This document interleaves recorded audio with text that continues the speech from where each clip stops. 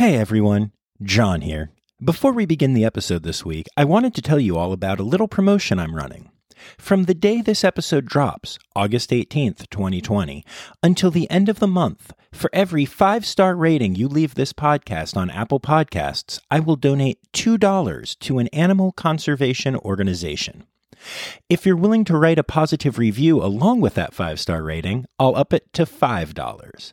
Also, everyone who does a positive written review and sends me proof to either rossafaripod@gmail.com or messages me proof on Instagram @rossafari will get to vote on what organization gets the money. If you don't use the Apple Podcast app, you can still leave a rating or review through iTunes. Okay, here's this week's episode. That's it. She kind of huffs at anything else you try to introduce to her. Hello, I'm John Rossi. I'm a touring drummer with a love for all things animal. When I'm on the road, I spend as much time as possible visiting zoos, aquariums, rescues, and rehab facilities. Now, I want to share those places with you. I'll be talking to keepers, vets, conservationists, volunteers, anyone who is as passionate about animals as I am. Join me on my Ross Safari.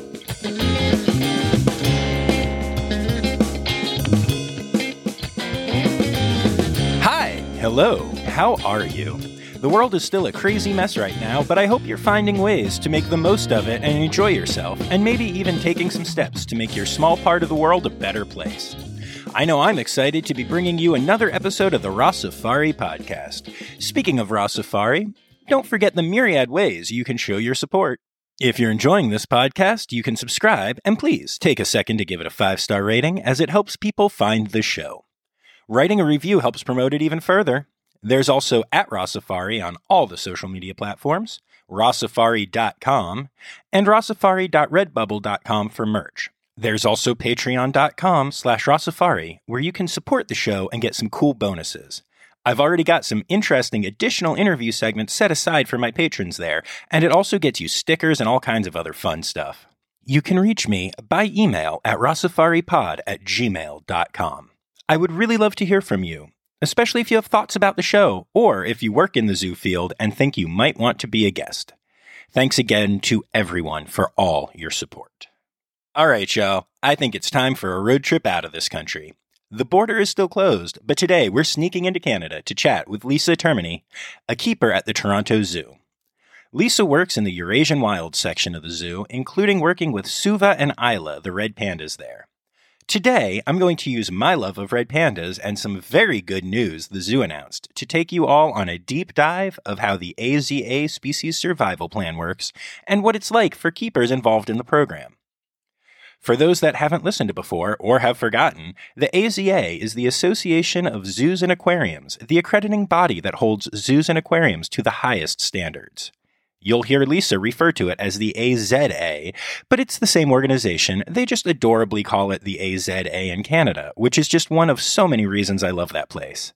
To learn more about the Toronto Zoo, check out www.torontozoo.com or @the_Toronto_Zoo on all of the major social media platforms. Okay, here's my interview with Lisa Termini.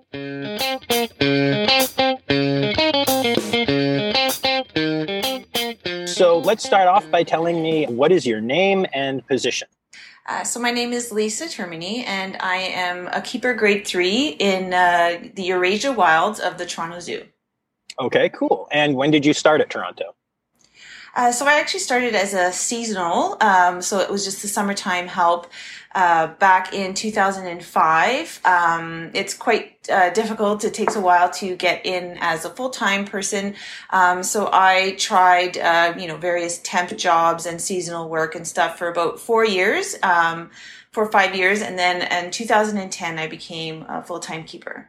Awesome. What was your first area? Were you always in Eurasia Wilds? You know what? Eurasia Wild seems to be, Eurasia and Australasia kind of seem to be the two places that I keep returning to. Australasia was the very first, that's a pavilion. That was the very first area that I started in as a seasonal, and also working in Eurasia. And then I went to the savannah. I was working with the elephants and the giraffes. That sort of place. I've been in the health unit working with with our sort of sick and quarantine animals, but then also in our breeding and release program. So I worked with our black-footed ferrets. Oh, wow. So I worked with them, and I was actually able to go to Saskatchewan to do some monitoring of the black-footed ferrets there. We also work with Vancouver Island marmots. We have a breeding program in our health unit as well. Puerto Rican crested toads, those sort of programs that we have sort of ex situ in the zoo. And then where did I go? I've sort of been all over the zoo, back to the Savannah area, and then now back to Eurasia again. That's awesome. I'm going to tell you something funny quick. Every time that I talk to anybody from a small zoo, I'm like, oh, I love small zoos. They're so passionate and they get to do so much different stuff and it's so good. And then anytime I talk to someone from a really big zoo, I'm like, oh, I love big zoos so much. They have all these cool opportunities and cool programs. I think I just have to accept that I like all zoos. I know. Yeah. And our zoo is, I know some zoos, they tend to have like a cat keeper or, a carnivore keeper or whatever. Our zoo is divided zoogeographically. So ours is divided by regions of the world, of the earth. So when you work in the Africa Savannah section, it's a good opportunity because you get to work with all sorts of different animals. So one day you could be doing the lion routine with hyenas and an ostrich. And then the next day you're, with the rhinos or something like that. So it's a really great opportunity to kind of get to work with all sorts of different animals. So it's really neat. Really cool. Yeah. I always kind of laugh too at zoos that red pandas and snow leopards are always so close to each other. They are. Yeah, leopards would quite like to eat them in the real world, but yeah. Luckily, ours don't seem to notice or smell or any of that stuff. So they're pretty chill. That's good. Yeah. So is the Toronto Zoo your first zoo? Yes, yeah. Wow. In Canada, there's not that many zoos, at least reputable zoos. Right. So it's very it's kind of like you work at this one, or if you're working at another one, you're moving out of province, or you're certainly moving 4 or 5 hours away, or something like that. But yeah, so this is the only zoo that I've ever worked at. Wow, that's awesome. The first time that I got to the Toronto Zoo, my heart was just overflowing. I go to a lot of zoos, but that is a very, very special zoo. Oh, good. I really love it. It's a quite large zoo too. You could spend the whole day, several days, or to really get to see everything. It's very beautiful where it's situated and everything as well. So yeah, it's a great zoo. So it's a big zoo. And I know that people I've been there and it's closed, and I've been in Canadian wilderness and it can take an hour to get out of there. And I know that as I'm leaving, people are still walking back to Canadian wilderness. So do you know anything about when do you guys actually get everyone cleared out of the zoo and how does that work? That's a little different. So the pavilions tend to be the keeper's responsibilities. When it's time to close up, there might be an announcement over the PA that we're closing. And then usually the keepers are the ones that kind of do that final sweep, and then they'll lock the doors. As far as the outside ones, that's usually up to security, our security guards to do that. So we have 24-hour security guards, and they're just doing patrols all the time. So they're kind of the ones to wrangle up the last little stragglers and stuff like that. And because we're located sort of in a valley, there's sometimes people that come popping in out of over fences and stuff on the peripheral that the security guards have to go and take care of and watch out for. So it's good that they're there 24 hours kind of circling around and watching stuff like that. So yeah, that's usually their job. Okay, cool. So before we get to the pandas, what made you want to be a zookeeper? Well, it's funny because I actually went to school for nursing, and I'm actually a registered nurse, even though I don't practice. I always really enjoyed sort of biology and medical stuff and all that. When I was in high school, I was like, I want to work with animals, but I don't know how. And it was very much like, you have to be a vet. And that was the only option that was available to me. And I didn't have the grades or whatever to be a vet. So I was like, okay, well, go into nursing and stuff. And so it was while I was in nursing, I met some zookeepers, and I was working at PetSmart actually, for sort of a little part-time job while I was in school. And I met some keepers from the Toronto Zoo, and they came in to buy toys for our parrots and stuff like that. So I just kind of attacked them basically and just started asking them a whole bunch of questions, how do I get in? How do I get in? Whatever. So I just sort of started that way, started from the bottom, and it just kind of worked my way up. I always had animals, like my own pets and stuff like that, chameleons and gerbils and whatever else. So I was always interested in animals and stuff like that. But I took a slightly different route than some people do to get in. But I got in. That's awesome. That's all that matters. Yeah. So I'm seeing some ears on your shirt. Are you wearing a Red Panda shirt? I am. Yes, Red Panda Network. Woo, it's my awesome. Red Panda Network shirt. Excellent. I love that shirt. Yeah. That is so cool. Which is a great little transition into what we're actually going to be talking about today. Right. So you are a keeper that deals with the red pandas at the Toronto Zoo, Suva and Illa. And I want to talk about just everything going on with them right now. And I really want this to focus on the AZA species survival plan and how that has led to the good news that you got to announce recently. Mm-hmm. Can you tell us what the species survival plan is? Yeah, so the species survival plan is it's part of sort of a global network to sort of do ex situ breeding and stuff to sort of promote the population of the animals. Red pandas are extremely endangered. There could be anywhere between 2,500 to 10,000, depending on the numbers that you read, in the wild. So zoos get together throughout the world and come up with a plan to sort of keep the genetic stock as strong as possible for the off chance or for the future where we would hope to be able to release red pandas, let's say, into the wild need be, almost like a sort of Noah's Ark type of situation. So the SSP is like an AZA sort of plan that they have.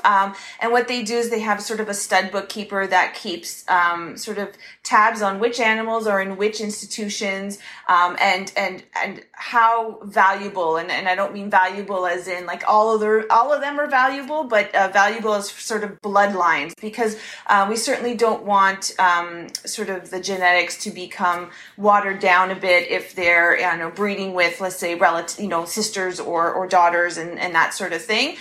So they keep a tab on what the genetic lines are, and then they make recommendations once a year to, if need be, to move animals to different institutions to facilitate any breeding. So for the longest time, we had individuals that were post-breeding age or maybe even related, and so we did not get the recommendations to breed, obviously. But right now, so last year we finally got two young individuals that both rank really high. I think I wrote it down here. Suva is he's ranked second in AZA, and Isla is actually ranked ninth. So they're quite like highly a good pair, basically, you could say. So Suva came to us last year in May, and Isla came to us at the end of November of just last year as well. So they are both very new to the zoo, both young and new to each other. And then we, after a time of adjustment to the new zoo, our new zoo, and the area and stuff like that, they were introduced to each other in December, and then they stay together all the time, even as breeding season starts to ramp up in January. And then we managed to catch on our camera system breeding on March 4th. Awesome. Which later on we revealed to have produced a pregnancy, which we are still waiting for the babies to come. But she's currently pregnant with, we think, at least 2 cubs. So that's very exciting. That is amazing. That's so cool. When I visited the zoo in September of 2018, Suva and Isla weren't there yet, and I got to see Ralphie. Yes. Had you worked with Ralphie at all?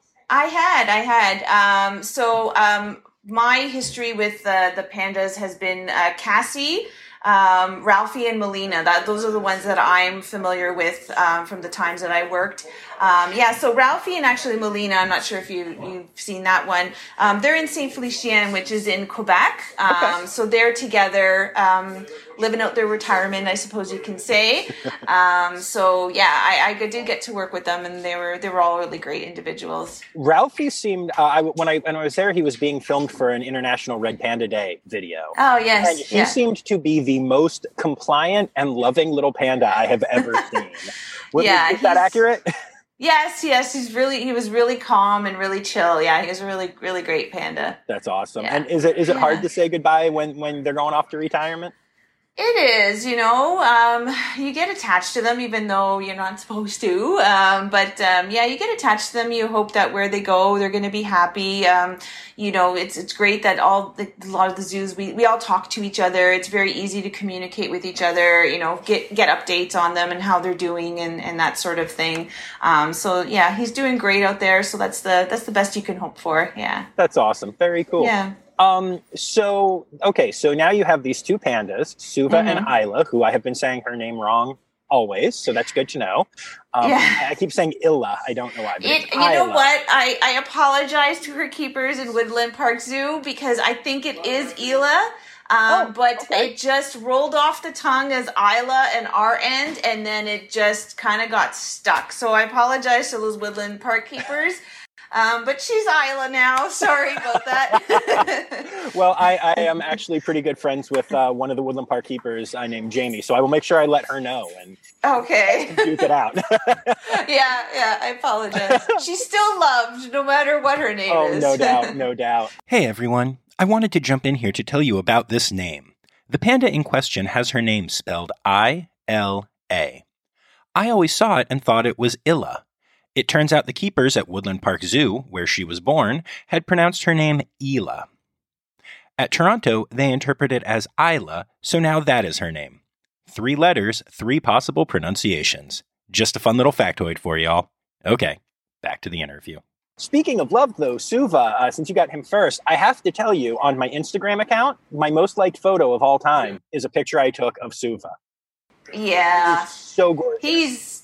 He's gorgeous. He's a sweetheart too. He's got just such a round, gentle face. Nice coloring, nice blonde coloring. Yeah, he's a really great panda.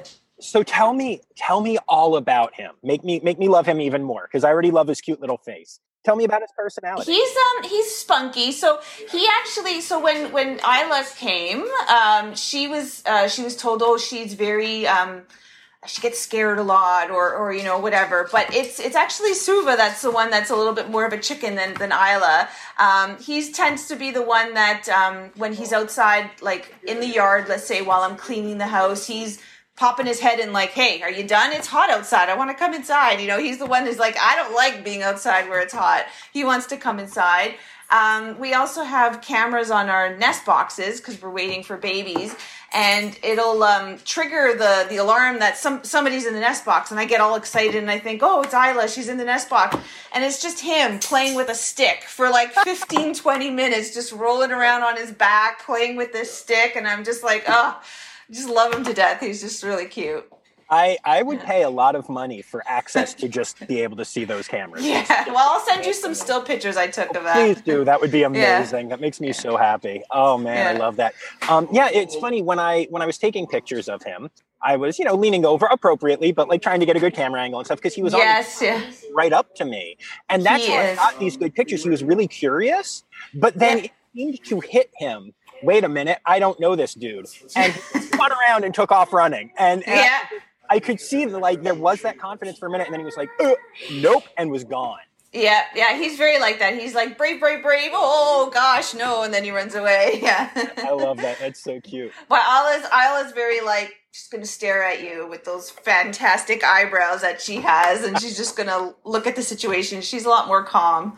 Awesome. Yeah, I can't wait to see Isla. I've met her parents, Michael and Yukiko at the at Woodland Park Zoo. Yeah, she's got quite the following even here. Yeah.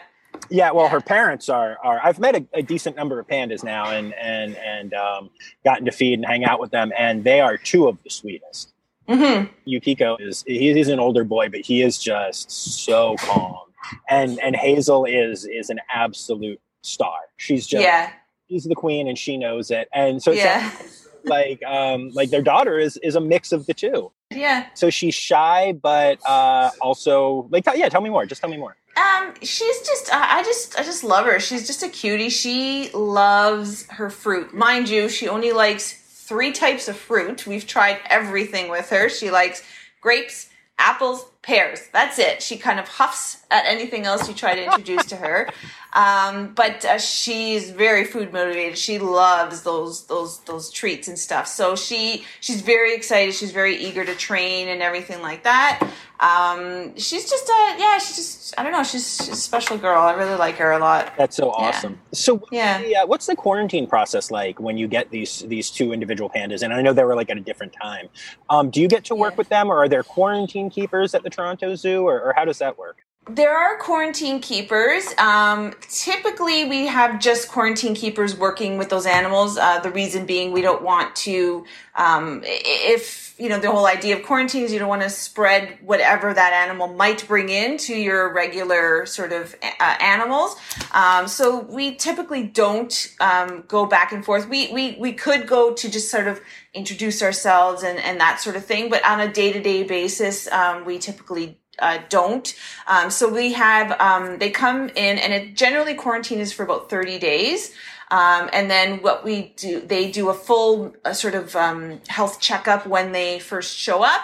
And, take blood, example, whatever. And then the idea is that they're supposed to have 3 consistent fecals, weekly fecals. So like every, say, Tuesday for 3 weeks of clear of parasites or any other, sort of foreign bodies and stuff like that. And then once they clear that quarantine, then they can move into the general sort of population of animals. So yeah, we do have a wildlife health center that has hospital sort of keepers and quarantine keepers there. They send us updates and stuff like that, and pictures and stuff like that. And we talk, how are they doing, and get them used to the food that we have here at the zoo if it is different than what they had when they were at the other zoo that they were at. And then after 30 days, they clear and they come to the house. And so they were together in the house for maybe about a month. I think we put them together. I wrote that down too because I have a terrible memory. December 11th. So for about a month, they were in the same house together.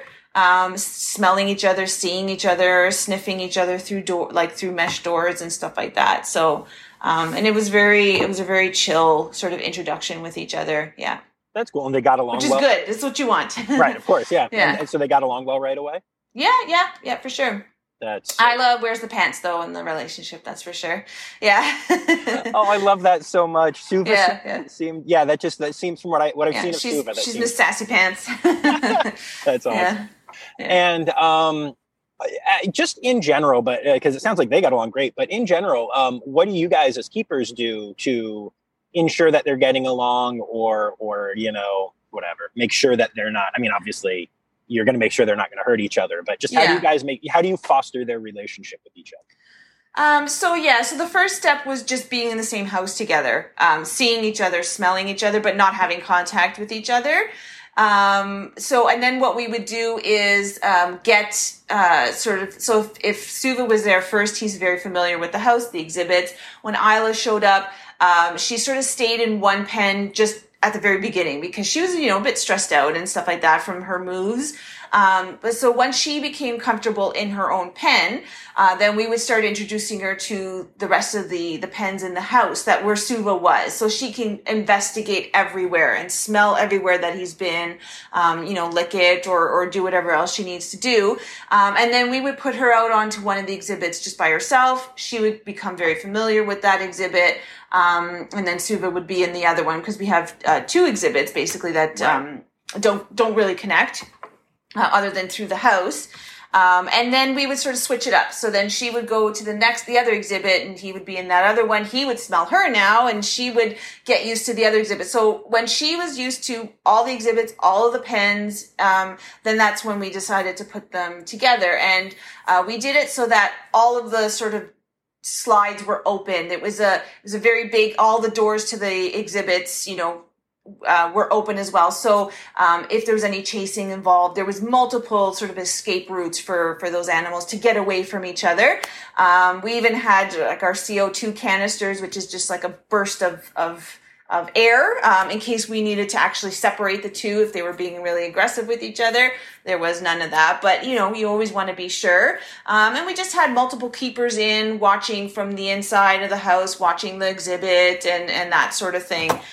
Just in case anything happened, but it's better to be prepared and then have nothing really happen than to not be prepared, because we put them together. There was a couple of sniffing and a little bit of growling and a swatting every once in a while, but in general, by 3 hours later, I think I took a picture of them sleeping basically on the same platform with each other. So that's so great. Now, when it comes to breeding behaviors, do you guys do anything specific to encourage that? Light some candles, play some Marvin Gaye? Yeah, some Barry White or whatever. Right? Is there anything that you can do for that? Or do you guys just set them up and hope they have some fun? Pretty much. That's it. We don't do anything different. We don't... we may not over clean, we don't want to, we certainly clean their exhibits and their pens and stuff, but we don't bleach it or something like that, because we don't want to destroy all the scents that they've been leaving around and stuff like that.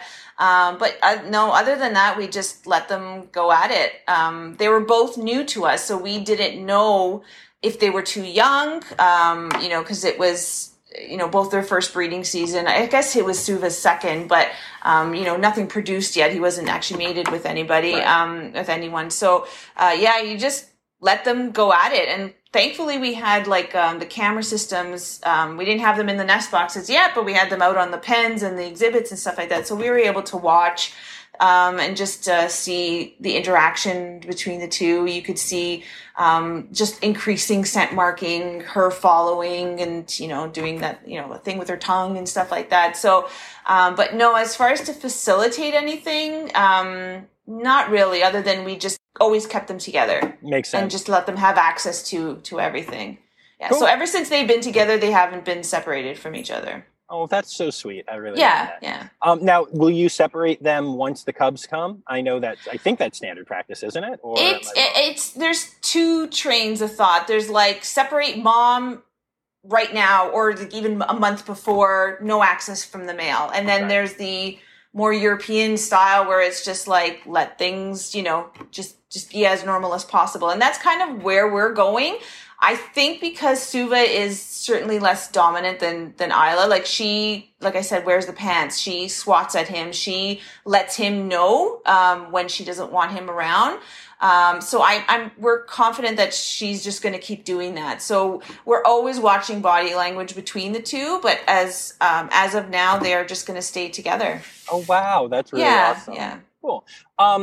What happens, I know that in general, animals are sometimes not good parents and sometimes are, and especially first parents can struggle with it their first time. For sure. So what happens if these two are like, ew, what are these little cubs? No, thank you. What do you guys do then? Well, I suppose it all depends on when she gives birth. There's always the chance that she could kill them right away when she's giving birth. And unfortunately, if we're not around, that might happen. That is definitely a possibility. So we actually wrote up a birth management plan, which is kind of what to expect when you're expecting for a red panda version.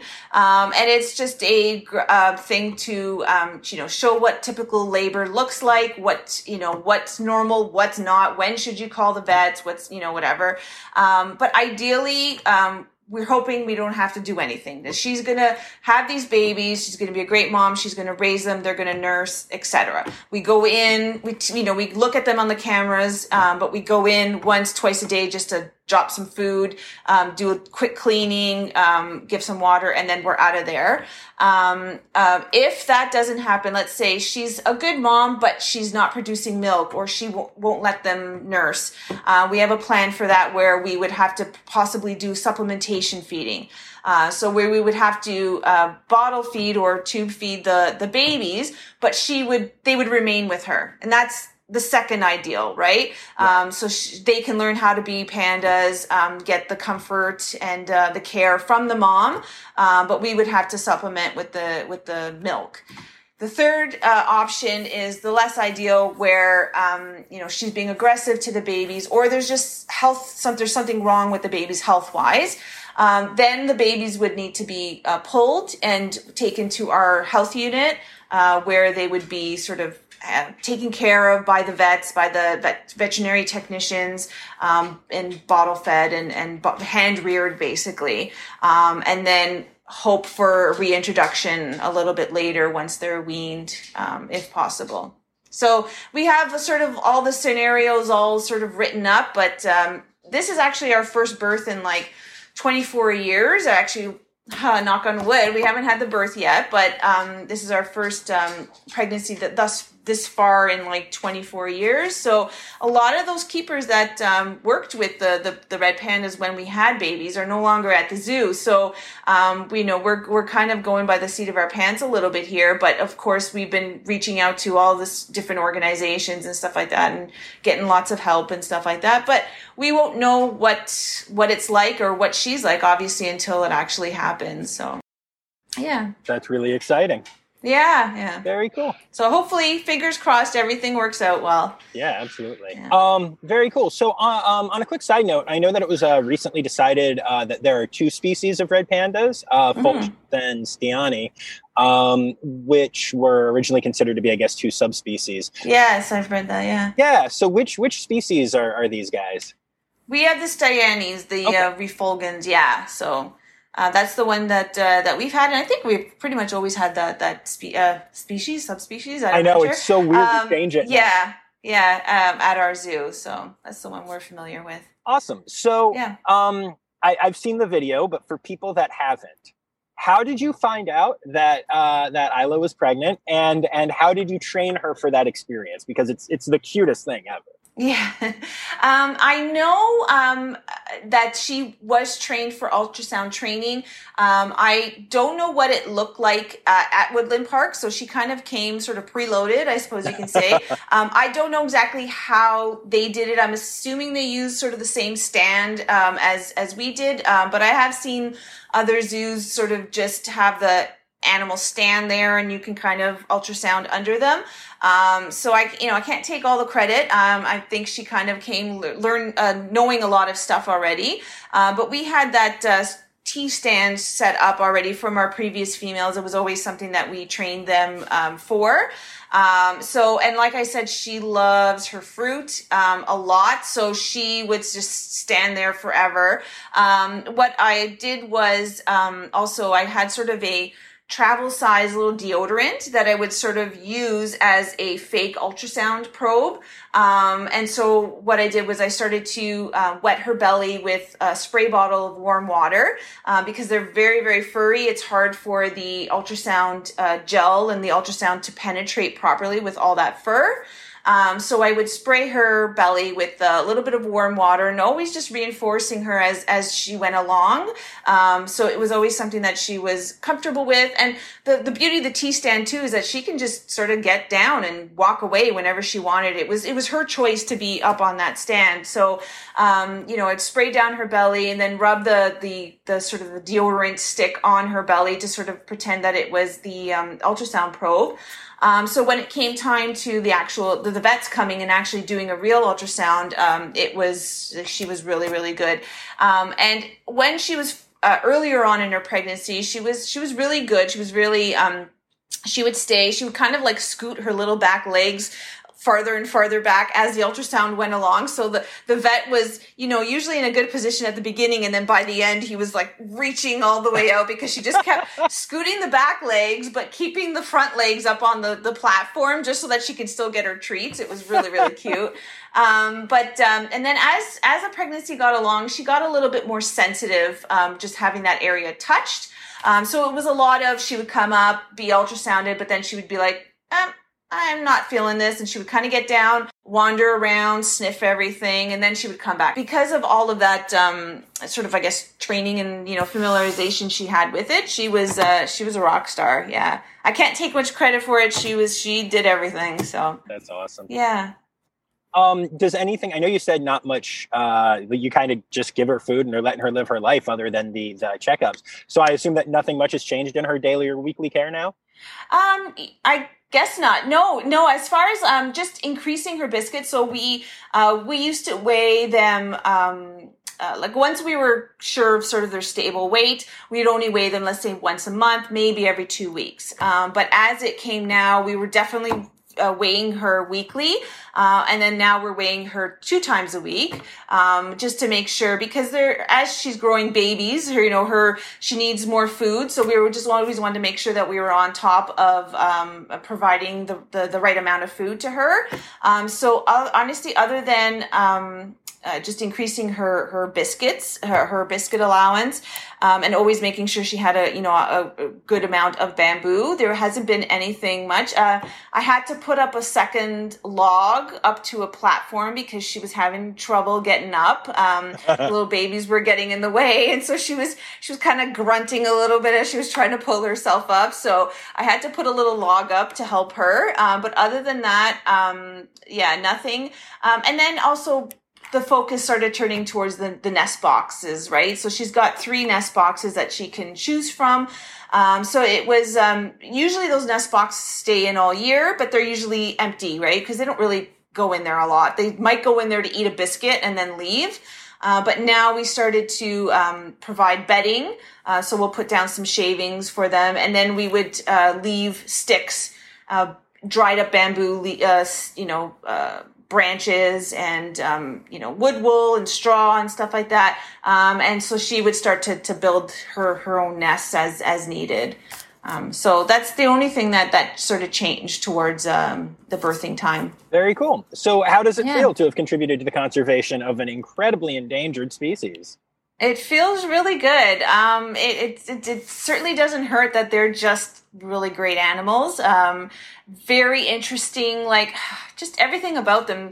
A carnivore that eats bamboo and, looks like a giant panda, but is not related to a giant panda. And I actually worked with giant pandas, and sometimes I find myself, I have to, say to myself, no, they're not related, but they have so many similarities, and even just working with both of them, knowing how they eat bamboo and their what they like about bamboo, and how sometimes they can have food, let's say, in their pen, but they don't want to eat it. But then if you go in and you sort of break up the day with like a little bit of training or with some fruit, and then all of a sudden it kind of jumpstarts them to start eating again, which was a very giant panda thing that they used to do. And I don't know, they're just unique species. Obviously extremely adorable. That helps as well. But yeah, they're just a really great animal to work with. So yes, I'm happy to work with endangered species and help in any way I can, but they're honestly a joy to work with as well. Awesome. Yeah. Well, thank you so much for talking to me about the pandas. Yeah, no problem.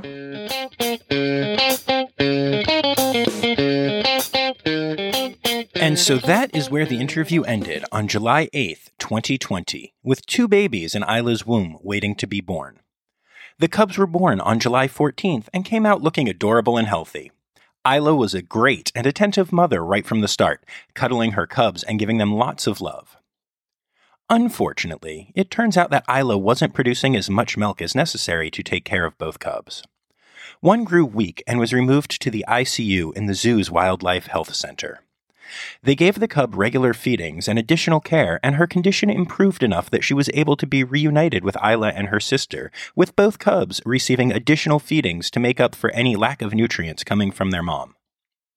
Sadly, it wasn't enough, and the smaller cub was returned to the ICU and put in an incubator, where she passed away.